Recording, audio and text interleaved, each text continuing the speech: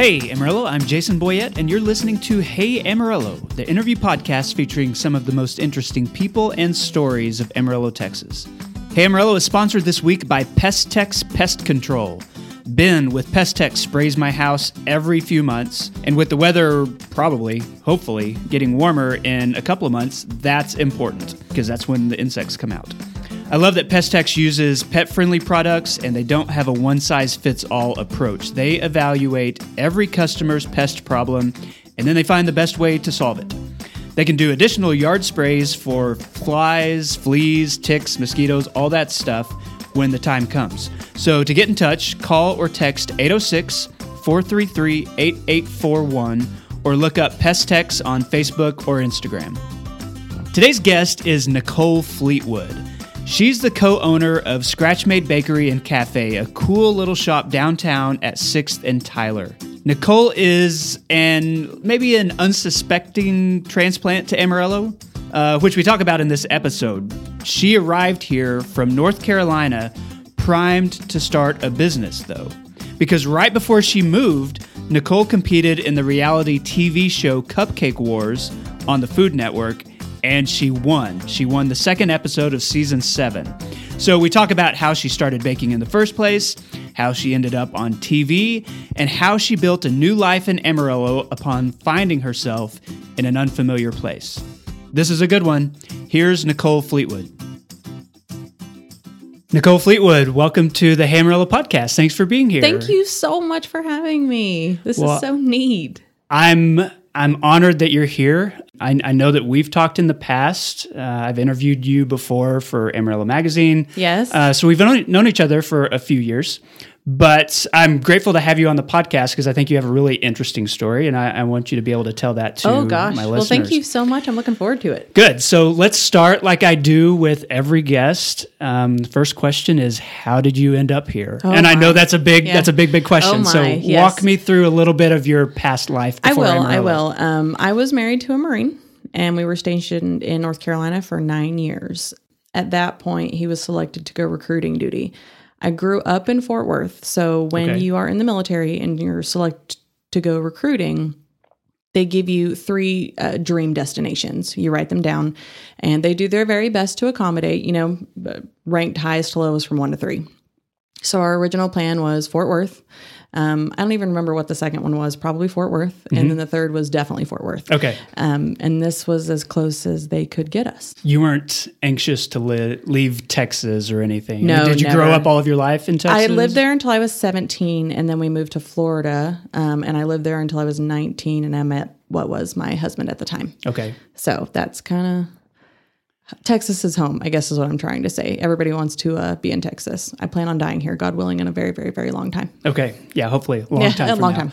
Was that a culture shock? Like, not just the military environment, but like moving from Texas to the East Coast? Oh, Florida was really neat, truly. So my first experience outside of Texas was Florida, but we lived 20 minutes from the beach.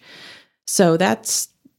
Again, being like formative years, I was able to go out and have a good time. I think it was more of a culture shock moving from there to North Carolina. Okay.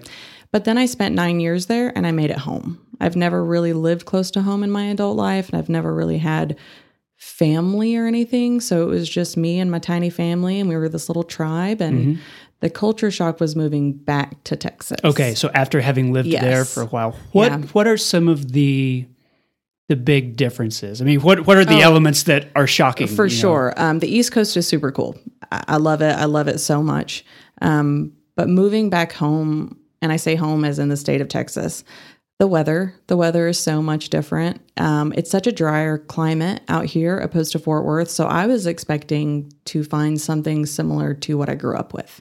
And I didn't. The first thing I noticed here was how, and I hate to say it this way, and I'm going to use quotations, but dirty everything was, just because there wasn't as much rain to wash everything clean. Right. And it's not necessarily a green area. There was so much brown and that terracotta color that was kind of shocking to me. And the wind, oh my God, the wind still shocks me. But that's even a big difference, here versus elsewhere in Texas. I mean, Fort Worth. This is the most interesting place I've ever lived.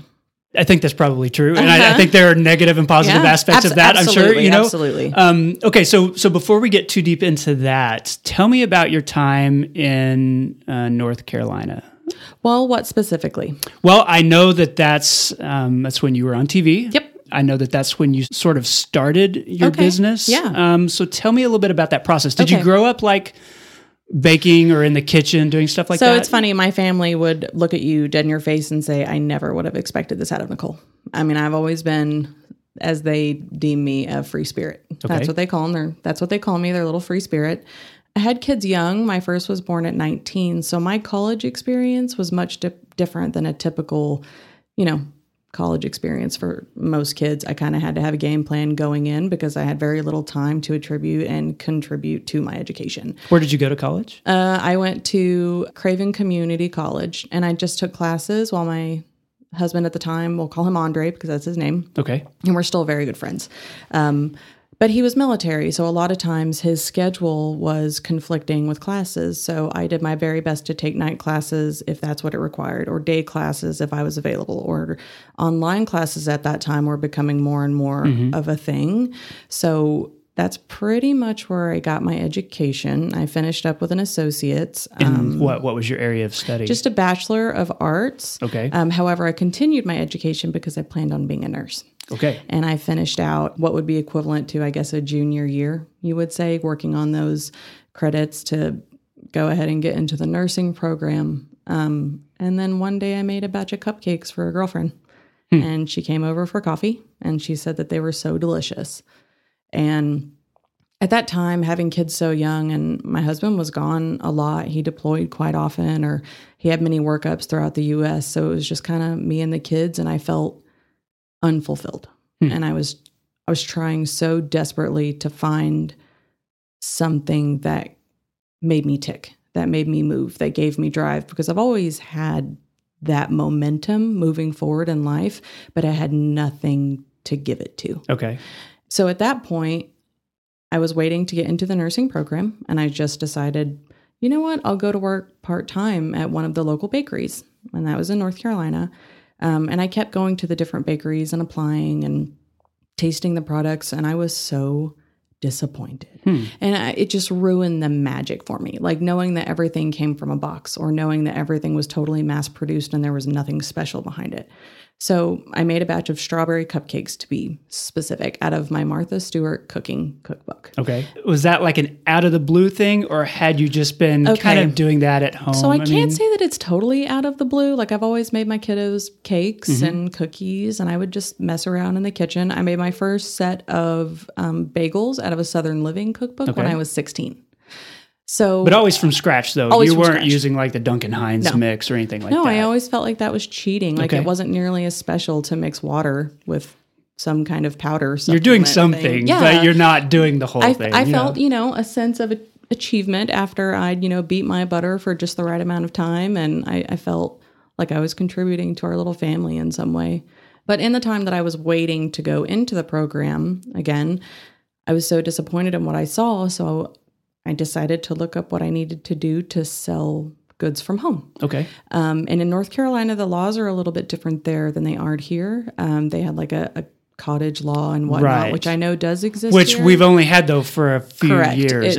When I moved here, it was like, oh, you can just not do that. Okay. But in North Carolina, as long as you had your home inspected by a licensed home inspector from the health department, they would come in and make sure that you didn't have any animals, or make sure that your house was clean enough. I mean, it was kind of intense. I mean, it took I'm not going to say like a long time to get everything taken care of, because again, I'm a mover and a shaker, but I got it done, and I just started baking from home, and then it escalated into baking for the farmer's market once every Saturday. But it gave me the freedom, again, because I had really small kids at the time. I think I started when my daughter was 3 and my son was 6. So I was juggling kiddos that weren't even in school yet, and juggling kiddos that had just started kindergarten and first grade, but it gave me the freedom. I could put them to bed, or when they went down for their nap, I could go into the kitchen and take care of special orders. At that point, it was just word of mouth and making, small cakes or cupcakes for special orders. And then I started at the farmer's market. I've always had an issue with social anxiety. Not that you would maybe ever guess that, because I'm I'm an introverted extrovert. Okay? Sure. Yeah, I understand that. But it really helped me to step outside of myself and break out of my shell a bit because I had to promote my product. Right. I had to talk about it. I had to talk to many people that I didn't know every single Saturday that wanted to come up and purchase cupcakes from me. And you always have to have something to say. So I'm grateful for that aspect of it for sure. Plus, you were finding, I guess, a fulfillment maybe that had been missing or a purpose. Yes, a purpose. I felt like my husband had a purpose. He had a passion. He had a job and he was crawling up the ranks however fast. And, my kids had school and they had their little things. And of course I did things with them. I mean, we did Little League and soccer and all of the fun things, but there was nothing for me until I found that. Tell me how that eventually led to your appearance on Cupcake TV Wars. show. Yeah, Cupcake Wars. At the time, it had only been running for a few seasons. And I had no idea as of how to go about getting on the show, but I just felt this desire to figure it out. So it was on your radar as Most something certainly. you'd seen on TV. It was a goal. Okay. It was a goal that I had set for myself. And at the time that I went on the show, I had only been baking for 1 year. Wow. Okay. Yeah. But I sent an email to anybody that I thought would possibly listen. I talked to Food Network emails. I talked to Super Delicious, which is a production company for Cupcake Wars. And I finally got an email back. I mean, it took a little bit of time, but the process was so much more difficult, I guess, than I thought that it was going to be. I mean, we're talking... Of just getting on the show, like passing whatever gateway they have. Oh, yes. So, I mean, they'll talk to anybody that talks to them, but they're not going to take you serious unless you can, do certain things. So I had to prove that I was good enough to do it. And they're not just looking for like skill in the final product, but like personality and how are you on camera. Your look, your personality. Again, I'm pretty fun, so maybe that had something to do with it. But I had to do quite a bit. A lot of video, a lot of essay, a lot of back and forth. But that was kind of how it went until it was very, very weird. I was baking from home and I had met a woman at the farmer's market that allowed me to lease a very small room for her. It was smaller than this room that we're in right now. Okay. And I had an oven, I had a refrigerator, I had a sink, and I had a few shelves. Wow. And she allowed me to come in and just bake some things and just put them on the display in her cafe and bakery. And at that time, that is when I went ahead and applied for Cupcake Wars. Okay. I felt like maybe I would be taken a little more serious, even though I was still baking from home, special orders and whatnot, but I don't know. Maybe the location had something to do with it. At any point, did they say, how long have you been doing this? Or tell me about your cupcake shop or, something where there was the assumption that you were a longtime pro, No. Never? I will say that they definitely asked, but I just assumed it would kick me out of the running. Okay. I never thought that they would even consider working with me. But at that time, it was so interesting. And I look back on it now and I just wonder if it had anything to do with it. But after I had applied, but before I had been accepted, a couple came in to the little cafe. It was a husband and wife, and they had a baby with them, but they were going to be doing a quote-unquote show, and they wanted to videotape me while I was doing it.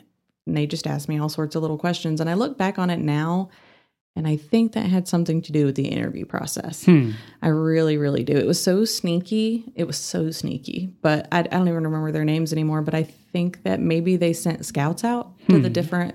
Kind of a secret shopper or something. Maybe this girl's good enough, or maybe we want to see if she's able to even be on camera, because they asked me all sorts of questions similar to what we're doing now. Like, how did you end up here? How long have you been doing this? Why are you doing this? What's your favorite thing? I mean, again, I looked at it then and I was like, oh, that was just a really sweet couple that came in. But now I'm like, oh, hang on. Okay, that was it. Okay. So once you got on the show itself, what year was that? Like 2012. All right. Did it tape and air the same year? Okay, so it filmed in August. Okay. And I wasn't allowed to talk about it at all to anyone. So I knew that I had won the show. All right. Because they film everything. You're there for 5 days the first time around. And it was a lot. It was so difficult. And they took us out to stage 6 in LA, which was the same place that they filmed Mad Men, the movie Drive with Ryan Gosling in it. So, I mean, it was a very legitimate, like we were walking in to view the studio. They were allowing us to come in the day before filming. and just look around.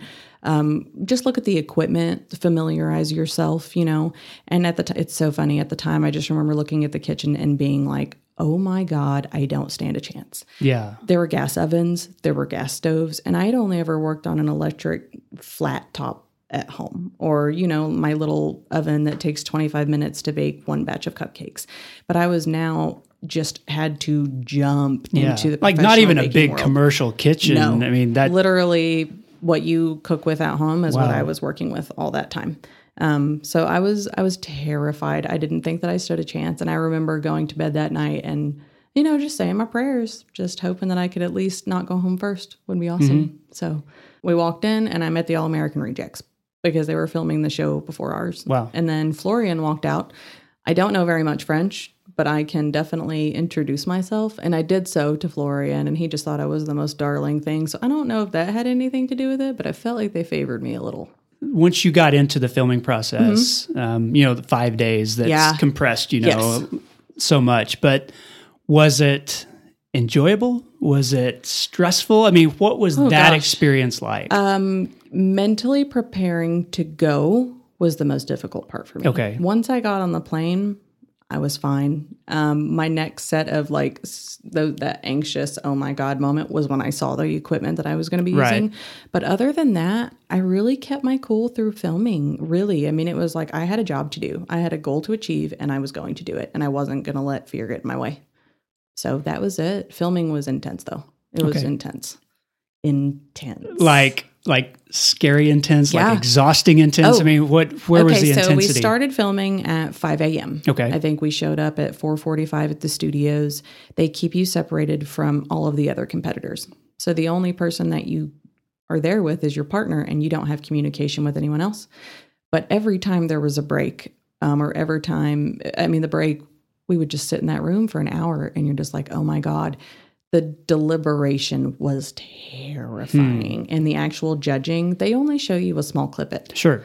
So I was, I think, the third person to be judged the first round, but I listened to them, and I hate to say berate, but or lash out, but those are the words that come to mind, to the other competitors that were before me. And I was just standing there, and that was a terrifying moment. I was like, oh my God, they're not nice. Yeah, it's not a friendly process. This is very serious.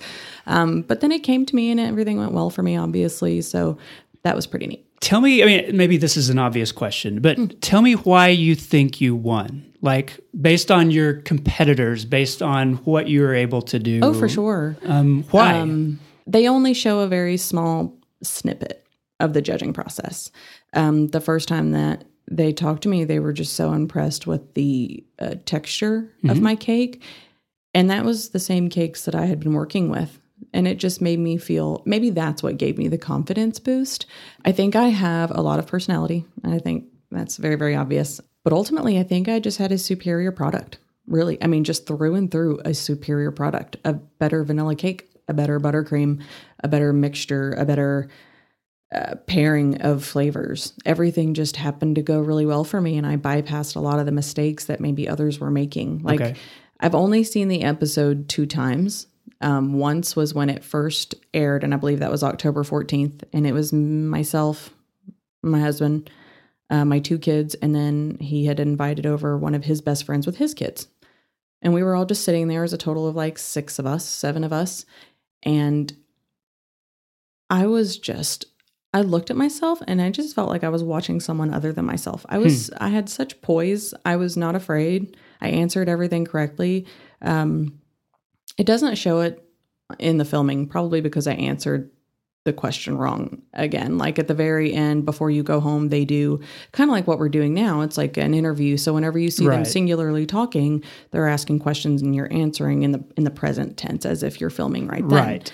But during filming, Florian looked at me and he just said, if you ever need a job, you call me. And I just thought that was so neat. And now I just think I wish my response had been, here's my number, call me maybe. You know? But that's not the way that it played out. But ultimately, I just think I had a better product than anyone. Yeah, it sounds to me like you weren't trying to do something or trying to be something. I mean, it was just, that was what you'd been doing and you'd been doing it right. I think you really hit the nail on the head with that. I wasn't attempting to be anything other than what I was.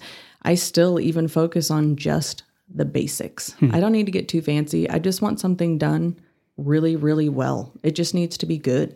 That's it. So my vanilla cake was delicious, but I had been focusing on vanilla cake, nailing it, mastering it, getting it done. And I still feel like I haven't mastered vanilla cake yet. Wow. And I'm pretty darn good at it. So, Okay, so that experience was all pre-Amarillo. yes. No, that was, that was pre-Amarillo. Yeah, okay. And so eventually timelines. you ended up here. So tell I me ended how up that here happened. 6 months after that. Okay. So once I won the episode and it was all over in North Carolina, all over my hometown, like I got to enjoy the fruits of that win, if you will, at the farmer's market for about 6 weeks. Wow. All Yeah. right. And then we moved.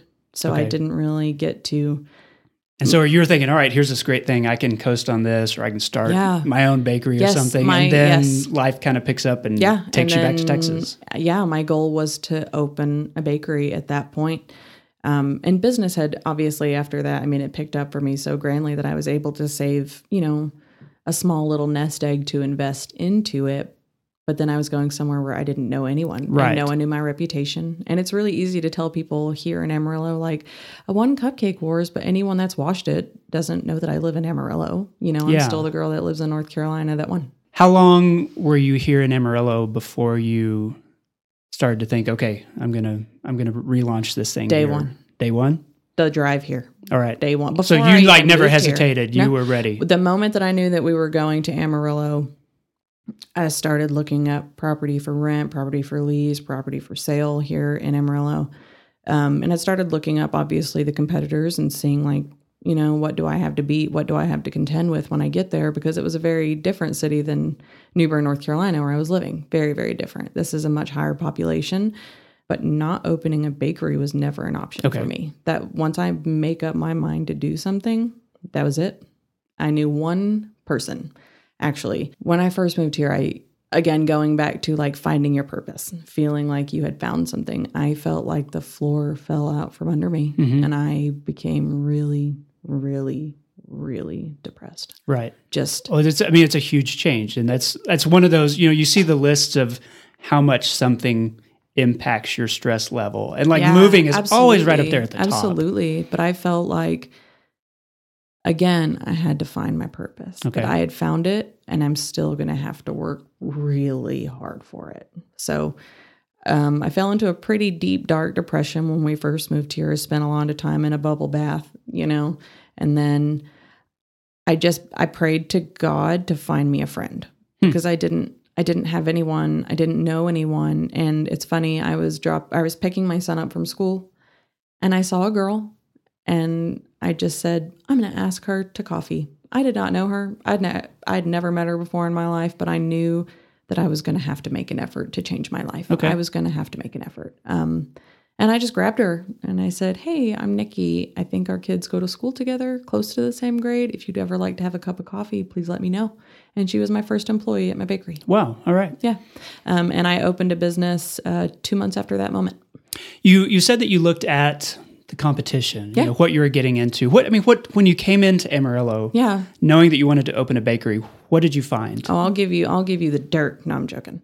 Because there's a lot of bakeries in Amarillo There's and a a lot of lot. bakeries that have been here There's a lot. for a long time. I mean, At there's the some time, it seemed to be like Ruffled Cup and Belmar were going to be my biggest competition. Ruffled And at Cup the being time- pretty new at the time, Yeah. and Belmar having been around for quite a while. Forever. And here's a little thing that I don't tell everyone because I don't always get the opportunity to, but I applied to Ruffled Cup Okay. and she wouldn't talk to me. I literally continued to call and just say, I've got a great resume. Because at that time, looking at the money that I'd saved, looking at the money that it was going to cost, I thought, because at the time we intended on going back to North Carolina because that's what we had made home. And we were only going to be here You for thought 3 this was years. temporary. Yes, we were supposed to be here for 3 years. And I thought, okay, for 3 years, I can continue to work on a degree, maybe in business, maybe in social media, maybe in marketing. And maybe I could work at a local bakery and just make some money so I'm not just sitting idly by. And at that time, both of my kids were in elementary school, so I had my whole day free. And again, I'm kind of a busybody. So sitting around the house was just not an option for me. My sister-in-law at the time was living in Martha's Vineyard, and that trip sort of changed my life. So I went and I visited her in Martha's Vineyard, the kiddos and I. And we spent 2 weeks there. In that 2 weeks, I probably called, and I believe her name is Deanna, 8 times. Wow. Please sit down with me. Please sit down with me. And she did. I came back home and she interviewed me. But at that time, like after the interview, I realized that she never really had the intentions of hiring me, but she just wanted to know what my next step was, which is fine, you know, and how different my life would be if she had given me that job. Yeah. Because I probably just would have worked part-time for you her would have been for 3 somebody's years. employee, Yep, you know? and just moved back in 3 years and continued to save my money and then open where I had developed a name for myself. Okay. But it didn't play out that way. It didn't. So it did not. When you finally opened Scratch Made Bakery, did you start downtown? It was the Wild Cupcake at the time. Okay, Wild Cupcake, that's right. But yes, it was Yeah. downtown. And there was nothing downtown. Literally like nothing. Restaurants, bakeries. Literally nothing. My first call was to McCart and Associates. And I asked them just to show me some properties that they may have had available, that I had this idea that I was interested in opening a bakery, focusing on cupcakes and obviously delving into more of the baked goods world, like cookies and cakes and muffins and whatever have you. And it took a little bit of time. I believe her name was Brittany Doyle. She was working with Joe Bob at the time, and she was my leasing agent. And I'll tell you right now, I love Joe Bob. I love him and Deborah just so much. But she showed me this. I was actually out of town. I was in Fort Worth, probably visiting family again, because we go back and forth quite often. And she said, I found a place. I'm really kind of afraid to show it to you right now, but I want you to have faith in us that we'll make it exactly what you want it to be. Okay. And that place was Chinatown, located on where I'm at currently, 118 Southwest 6th Ave. And she sent me some photos. She said, I'm just sending these to you as a precursor. Please keep in mind that we're willing to do a complete build out for you. And I remember looking at the photos and thinking, oh my God, how is this going to happen? Like, totally, they had to have a hazmat crew come in and clean up the space. Because it hadn't been anything for how long? It was still Chinatown. I mean, like, but they were on a month-to-month lease. It was still operating then it was as a restaurant. Still operating, but their lease had run out, and they were on a month-to-month. And I know that Joe Bob was probably looking for someone that was going to come in and make it something. Got it. And he did. He laid it all on the line for 27, 28 at the time, for a 28-year-old with just a dream. And I will be forever grateful for that moment. I got to pick out paint colors and I got to pick out floors. And if you go into the bakery now, in the kitchen, I made certain that there was a window because I wanted people to be able to look in and see what a scratch-made kitchen looks like. Exactly. I didn't want to hide anything from anyone purchasing anything from me. I wanted them to see exactly what I was doing. And I still believe that now. Did you intentionally think, I want to open something and I want it to be downtown? Or was that just an accident of Joe Bob helping you? No, that was absolutely... I think I've always gravitated towards a downtown type atmosphere. And in most cities, there's a bustling hub and revitalized downtowns. I mean, you can go to OKC. Right. We're not even going to talk about Boston and all the other places. I mean, in North Carolina, we had a downtown and it was just...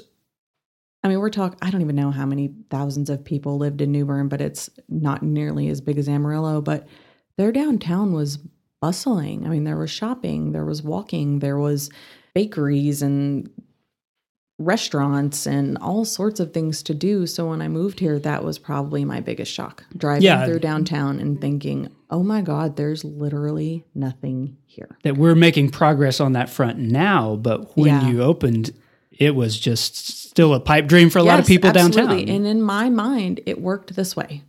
I know that this is going to be something someday. And right now is the time to get in because I can afford it. Sure. So that was my goal. And to continue to be part of that revitalization project by putting my money where my mouth is. Okay. So. Tell me how, I mean, obviously the name has changed and you've grown a little bit, but tell me how...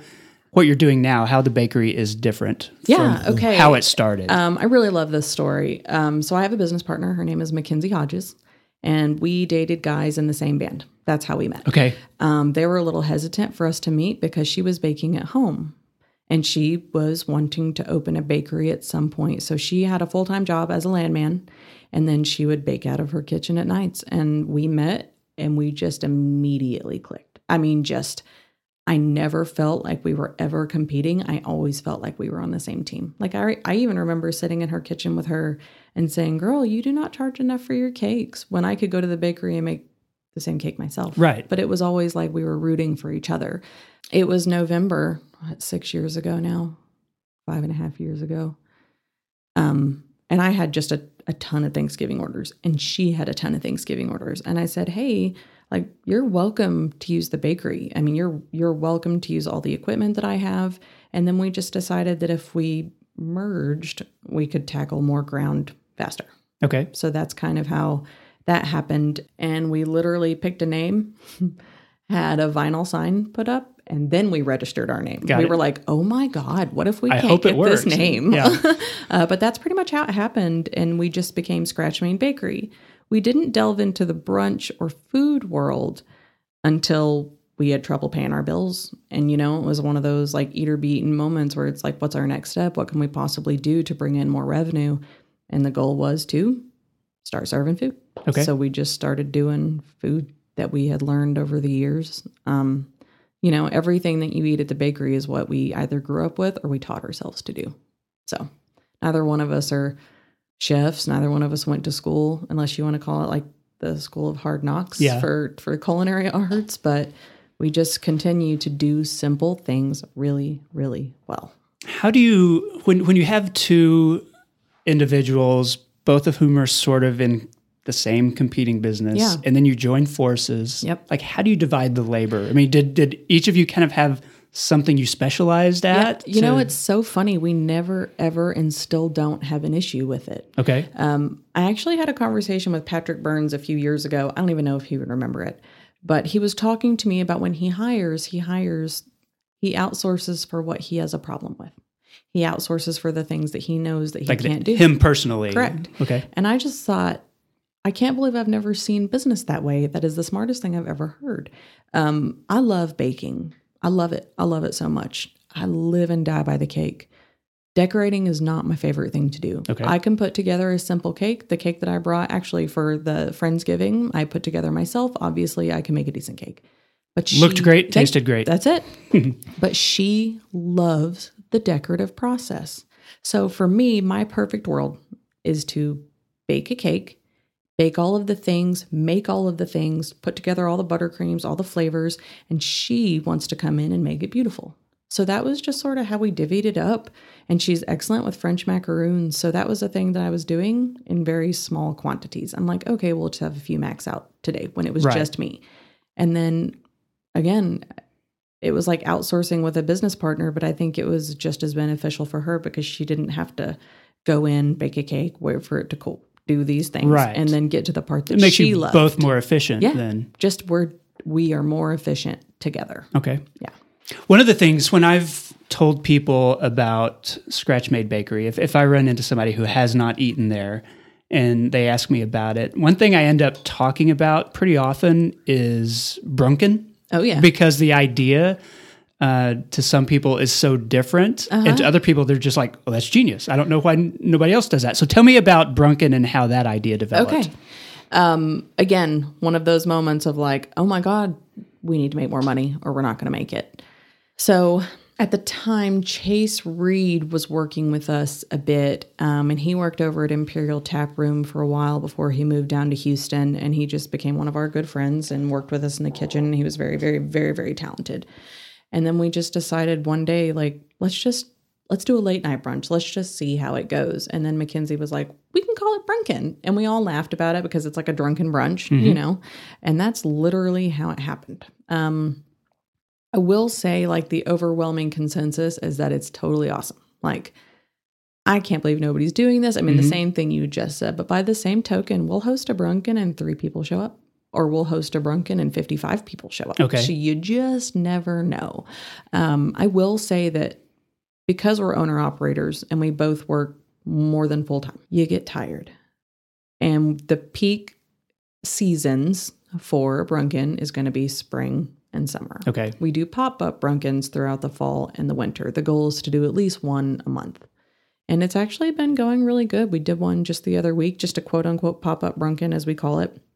I mean, and we served so many people, and they were just thrilled to come in and eat late-night brunch. So it was just, again, a means to an end. Like, we got to make it. What are we going to do? And like you intended with the idea, are the patrons who are coming in, are they people coming out of the bars, or are they, wait staff who are getting off of work? Is it yes and that yes crew? and yes and yes. Okay. We also have like Bible study groups that come in, and being that, I mean, it's a pretty safe and wholesome environment. Sure. It's really come in. Sometimes we put game boards out and people play games. We have a lot of friends and family that come in, a lot of families that come in late night, because there's not just a whole lot to do past 10 p.m. if you want to go get food. Right. We see a lot of dates, a lot of Bumble dates, a lot of first-time dates. Okay. It's very, very cool.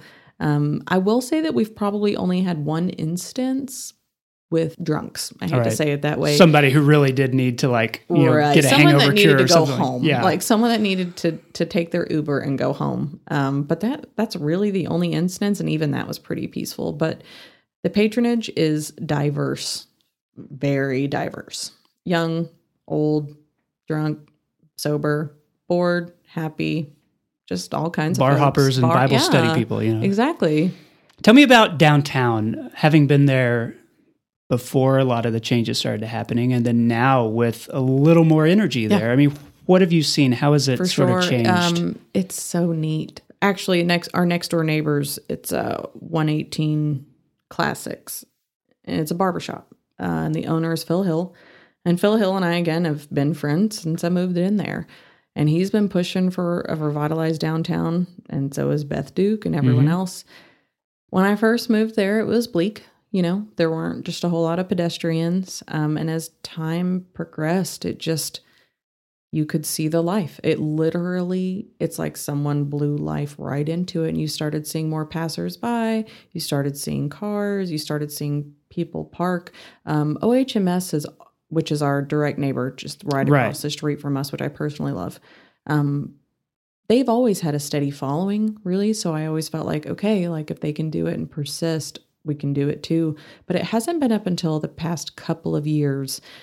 And I know that like Off the Hook and Six Car moved in, and Crush moved their locations, and then Lit popped up, and there's been a few that have popped up and closed down. And I find that so disheartening. Really, it's almost like a kick to the gut. Right. Where you see it and you're like, oh, thank God something's finally happening. Or, oh, finally someone's breathing life into this downtown. And then as quickly it goes up, it goes away. And I wonder if some of that is kind of the growing pains that a lot of urban areas experience. Certainly. Where you have something come in and maybe it's a little ahead of its time. Yep. It's a couple of years too soon. Much too soon, yep.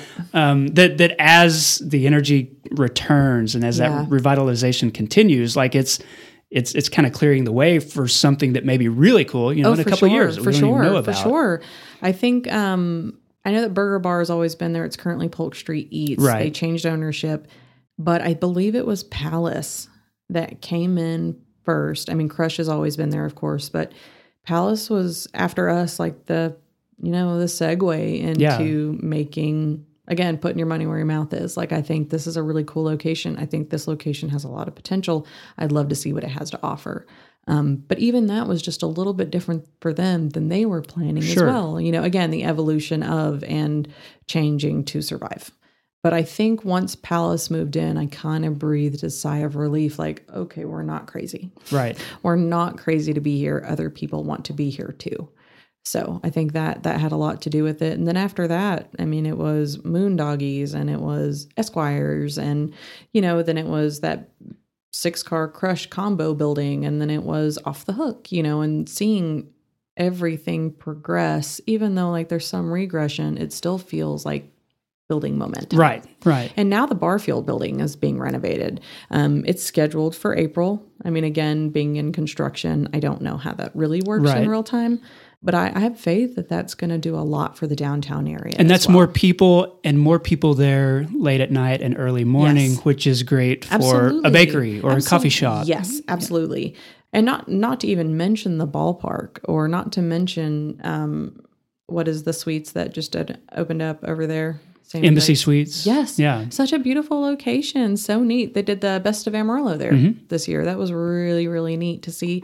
or maybe that was 2 years ago, and then it became bigger, and they did it at the Civic Center this past year. There we go. So 2 years ago, they did it at Embassy, but I can't believe it's been there that long. Yeah. It's It seems like a crazy. fixture now, It but it was does. still being built, It does. And 2 or we 3 years have ago. people that come in and they're like, Embassy Suites told us to come down here to get some brunch, or people that come into Brunken late night from the ballpark. They just want to have fun. So it's been really neat to watch it grow. You came to Amarillo based on what you thought was a temporary assignment, kind of uprooted suddenly Yep. and battled, what you called depression and all that stuff. Yeah. Now so many years later, and you've got this business and this fixture downtown. Does it feel like home for you? Does it feel like not temporary anymore? Yeah, I think we divorced 6.5 years ago. That's why I stayed, because I Okay. had a business. I mean, we divorced. Like that and could have I been an could up and opportunity moved. to just get out Yeah, and that was my go back. That was my opportunity to up and move, and I chose to stick it out. And I made this home, and it's still home. This is home. Amarillo's home. Tell me why. What did you find here that gave you that sense that, okay, this is where I'm going to continue pursuing that purpose, or this is where I'm going to plant some Yep. roots? A life, a purpose, and unfinished business. All right. I am just not done doing what I need to do. In some way, I just feel like I have unfinished business. So I still have that calling to continue moving forward. I want to say that Amarillo is super open and welcoming, and for the most part, I believe that it is. But being an outsider coming in, and a lot of people not really knowing my backstory and thinking I'm just some outsider, but I'm not. I'm from Texas. Yeah. I love Texas. This is me coming home, and this is me making home. But I think that you can make home anywhere you choose to sow your seeds. So that's why I stay. I want my kiddos to have familiarity. I want them to have a home base. I want them to have friends that they go to school with throughout their entire year. Yeah. And I want them to have something to come back to. So that's why I stay. I think I chose to make it home, and I choose to make it home. This week's episode is sponsored by Dr. Eddie Sauer, who practices general dentistry at Shemin Dental Group. Now, Eddie has been my dentist for at least 25 years. We've known each other forever, and he's my kid's dentist too. He's an expert on Invisalign and uses that technology to improve his patients' smiles and positioning. He's got my son Owen in Invisalign braces right now, and Owen much prefers those to the traditional brackets and wires and all that stuff. It looks better, they feel better on his teeth, and they don't cut his mouth up during basketball games, which that's important for him, and me too. So to learn more about Dr. Eddie Sauer or Shemin Dental Group, visit shemindental.com. That's SHEMEN. Okay, I'm back with Nicole Fleetwood of Scratch Made Bakery. Hey, everybody. Hey, so this is the part of the show I call 8 Straight. Okay. And as my guest, I'm going to ask you 8 straight questions. You get to answer those Oh, gosh, in as much okay. detail as you want. Okay. This is not any sort of competition. I know you're familiar with those. So I do love a good competition. All right. Well, I do. let's see where we get. This first one is a question that I have never asked anybody else before. This Okay. is just for you. What's your personal favorite baked good? Okay. So that's your job. You're famous for Ooh. cupcakes. Okay. You bake stuff all the time. What's your favorite thing? Birthday cake. No, that's too easy. I'm a sucker for a really good slice of coconut cream pie, and I love a cream puff. But not just any old cream puff. I don't want it filled with whipped cream. I don't right. want it filled with creme chantilly. I want it filled with Mexican vanilla flavored buttercream. Okay. And I want it dipped in chocolate. And it's delicious, and it's terrible for you, and it's very, very sweet, and I love it. But I guess my favorite baked good would have to be, a cream puff. Just a cream puff. Do you sell anything like that? I used to make cream puffs for a good while there, and it's just one of those things that I was like, oh, mastered it, moving on now. And then I'd move on to something else and then work on lemon bars or something. That I, again, being self-taught, I can pretty much do whatever I want, especially owning the place. Me and Mackenzie look at each other and we're like, let's just do this today. And that's what we do. And you have that freedom to experiment, just see if anybody likes it. And if they really do, maybe you make it a thing. Absolutely. I mean, that's it. We have, again, like being an entrepreneur, you get that freedom, and I do not take it for granted. I love it. I can go in tomorrow and bake whatever I want to bake. And that is kind of neat. All right. So, yeah. What's the most underrated aspect of living in this area? Oh, yeah. Okay. I had to really search for that when I first moved here. That was something that, as much as I love being back in the state of Texas, I felt like I was kind of out of sorts, because in North Carolina, I also lived 30 minutes from the beach. So for Yeah. 11 years solid, I lived within, very easy driving distance of going to the beach. But it wasn't just that. It was like the preparation of getting ready to go to the beach, getting your lunch ready or getting the kids ready, the smell of sunblock, the snacks, the blankets, the towels. Oh man, we forgot our towel. So I think one of the most underrated aspects of this area is Paladaro Canyon. Okay. That was one thing that I really felt like it's not the same as going to the beach, but it's the same type of preparation and the same type of time spent, but in a different way. So I spent a lot of time in the canyon when we first moved here, and I've spent a lot of time in the canyon over the years, just hiking every trail. Yeah. Even if I don't have a road dog to go with me, I just go. The sunsets are another one. Oh my, it's mind blowing how beautiful the sky is here because there's nothing to obstruct it. Yeah, that's what has always been hard for me, going to someplace like North Carolina or someplace where you're surrounded by trees. Yeah, it's great. It's different. Yeah. But then you're like, I can't see the No, horizon. it's neat and it's green, but you can't see anything. I mean, it's like cotton candy skies here every single night. I look at the sunset probably every single night that it's visible, and I'm still just blown away by how beautiful and magnificent it is. Cotton candy skies, that's what I call it. Just stunning. What does this area have too much of? I don't know that it has too much of anything. No, because even if there's too much of something, I feel like it almost takes on a negative undertone. Like there's just too much of that. I don't feel that way here. I think this is a really, again, the most interesting place I've ever lived and definitely ever called home. I don't know that there's too much of anything. I'd love to see more of even what we have now. So more is always better. Okay. There's not too much of anything. Well, then we'll move on to the next question. Yeah. What does this area not have enough of? What do we need more of? Okay. Again, I'll go back to when I first moved here and not being able to find that central hub. I would really, really love to see Amarillo blossom into multiple points of walkable space. I love 6th Street. I really do. I love the energy behind it. But again, it's a couple of blocks. Right. I used to go to, Sunset Center for the art shows once a month. And that was neat, but that's only once a month. So I would really love to continue to see downtown grow and revitalized. Actually, I'm going to go back to that other question. Now that I talk about revitalization, there's too many buildings begging and pleading for renovation in this area. We're just looking for the right tenant. That's it. I think that's what there is. There are too many amazing buildings going untouched. A lot of like old warehouse space. Yeah, so and cool. Just businesses. structurally neat. Like the architecture here. I'm so impressed by it. The older buildings, like seeing the Barfield building come to life after seeing just this old dilapidated building across my way where foxes and homeless people would shelter. Right. Now I'm seeing it become something special, something that it deserves to be. So that's, I guess, what I would like to see more of is more revitalization. Okay.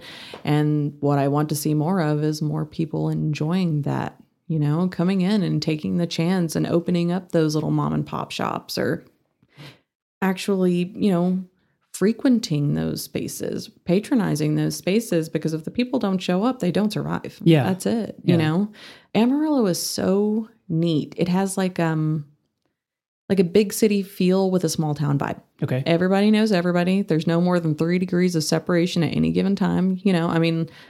I'll go have a conversation with a business partner and she knows exactly what I'm talking about and who I'm talking about because the space, again, it's big city, small town vibe. So that's what I want to see more of, more walkable space. Okay, I'm going to swap out one of my questions, of course. Because you've already kind of answered it, and I want to go back to something you said already, that this is one of the most interesting places you've ever lived. Yeah.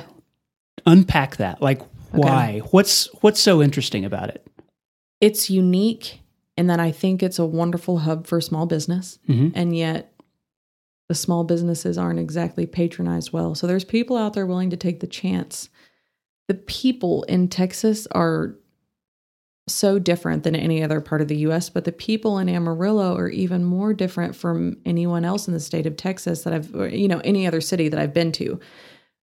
I think it's unique in that it's somewhat of a rugged atmosphere, somewhat of a rugged area, and people are built to survive it. So the people out here are just tough. I think that's the way that I would put it. They're tough.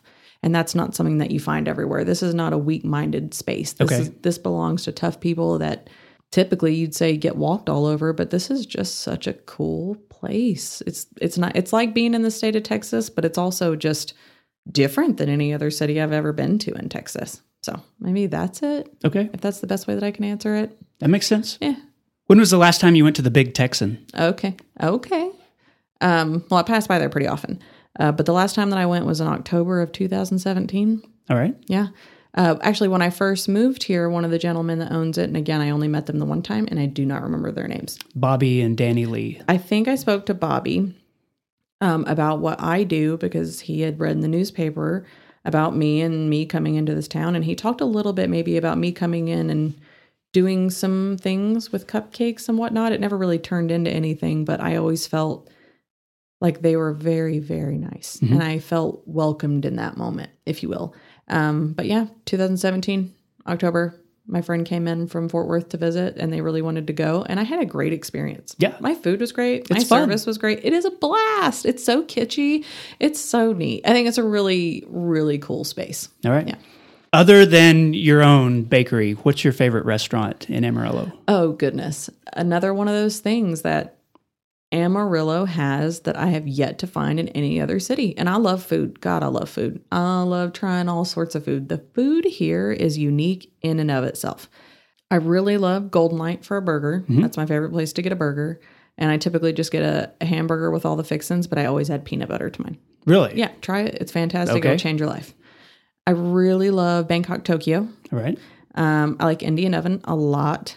The Drunken Oyster if I'm on a hot date. Let's see. English Field House. Best French toast I've ever had. I've heard that. Fantastic. I've never been out there for breakfast. Goodness, you got to take your wife, go on a hot date. You got to go. Like you just gotta barely do see it. the sign. You always see the sign going to and from the airport. I but- didn't. I mean, like by the time we made it out there and I still hadn't seen the space, I was like, where are we going? This is terrifying. But I've probably been 10 times and Okay. I don't go out to eat that often, again, because of what I do. I typically cook at home. What's your favorite local coffee shop? Ooh, that's a tricky one. Also, Amarillo has a wonderful coffee culture. I mean, just shockingly so, truly. So I'll get a little detailed. I love a cappuccino from 806, favorite right. place in town. If I go to Palace, I get a lavender latte, hands down, favorite latte in town. Roasters, I hit up pretty frequently because I don't live too far from them. And they have that wonderful, customer, the little coupon card that they click for you. So I always feel like I'm getting a deal, but I get an Americano there. S&J Coffee House. Which is right down the street from literally you. 2 doors down. I always get a sugar-free vanilla almond milk latte. Okay. I know that there's a few other places that have opened. Evocation's not open any longer. I loved their, I think that was just a honey latte, and I really enjoyed that there. And I do miss that spot. That was a really cool place. But there's another one that opened up recently, and I don't remember the name of it. There's Five Senses over near there, and I have tried it. It was great, but I don't go because it's not really on my way. There's Urbana. Okay, over Urbana. on Coulter. Yep, I don't mind Urbana. I think Okay. it's really neat that they have the live music there, and it's always a really nice, relaxed atmosphere. It's clean. I really like them. They all have sort of a different personality, a They different do. feel. It's just a coffee culture. Like even when I go to Fort Worth, and I go again pretty often, I'll look up local coffee shops or coffee shops near me, and I'll hit up something, but it's just not the same. All right. It's special here. Well, Nicole, that concludes my 8 straight questions. I like to close by asking my guest to endorse something related to the area. So, what's one thing that you would want listeners to know about or to experience? I hear a lot of I hate to say it this way, but I hear a lot of people talk about there's nothing to do in Amarillo, and I just don't believe that. The live music scene here is so impressive. The local music here is so impressive. The arts are so impressive. I mean, if you just make the effort, but I guess if I had to push any one thing, it's going to be the revitalization of downtown. Okay. I love it. I think it's important. I think that this community has so much to gain from having a central hub to walk around in that is rich in history, not necessarily just brand new. As much as we love brand new things, it's pretty cool to knock the dust off of something and make it beautiful again. Yeah. So I want downtown to be something special. So All right. Yeah. Nicole Fleetwood, thank you so much for being on the Hey Amarillo podcast. I You call appreciate me it. Nikki from now on. All right, Nikki Fleetwood. It's so I've gotten the nice. go ahead. Thank you so much for all of this. It's been really, really wonderful chatting with you, truly. Thank you. And that concludes the show. First, I want to say thanks to Nicole. I mean, Nikki. Thank you for that. For the interview. Find out more at scratchmadebakery.com about the bakery itself, or go drool over the photos of cakes and cupcakes and pies and all this stuff at Scratchmade Bakery on Instagram. Also, thanks to Ben at Pestex Pest Control and to Dr. Eddie Sauer for sponsoring the show. And I also want to say thanks to Angelina Marie for her editing expertise week in and week out.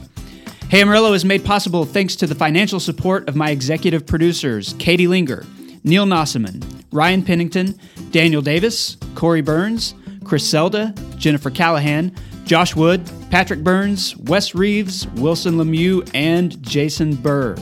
All those folks support the show through patreon.com/HeyAmarillo, and you can do it too.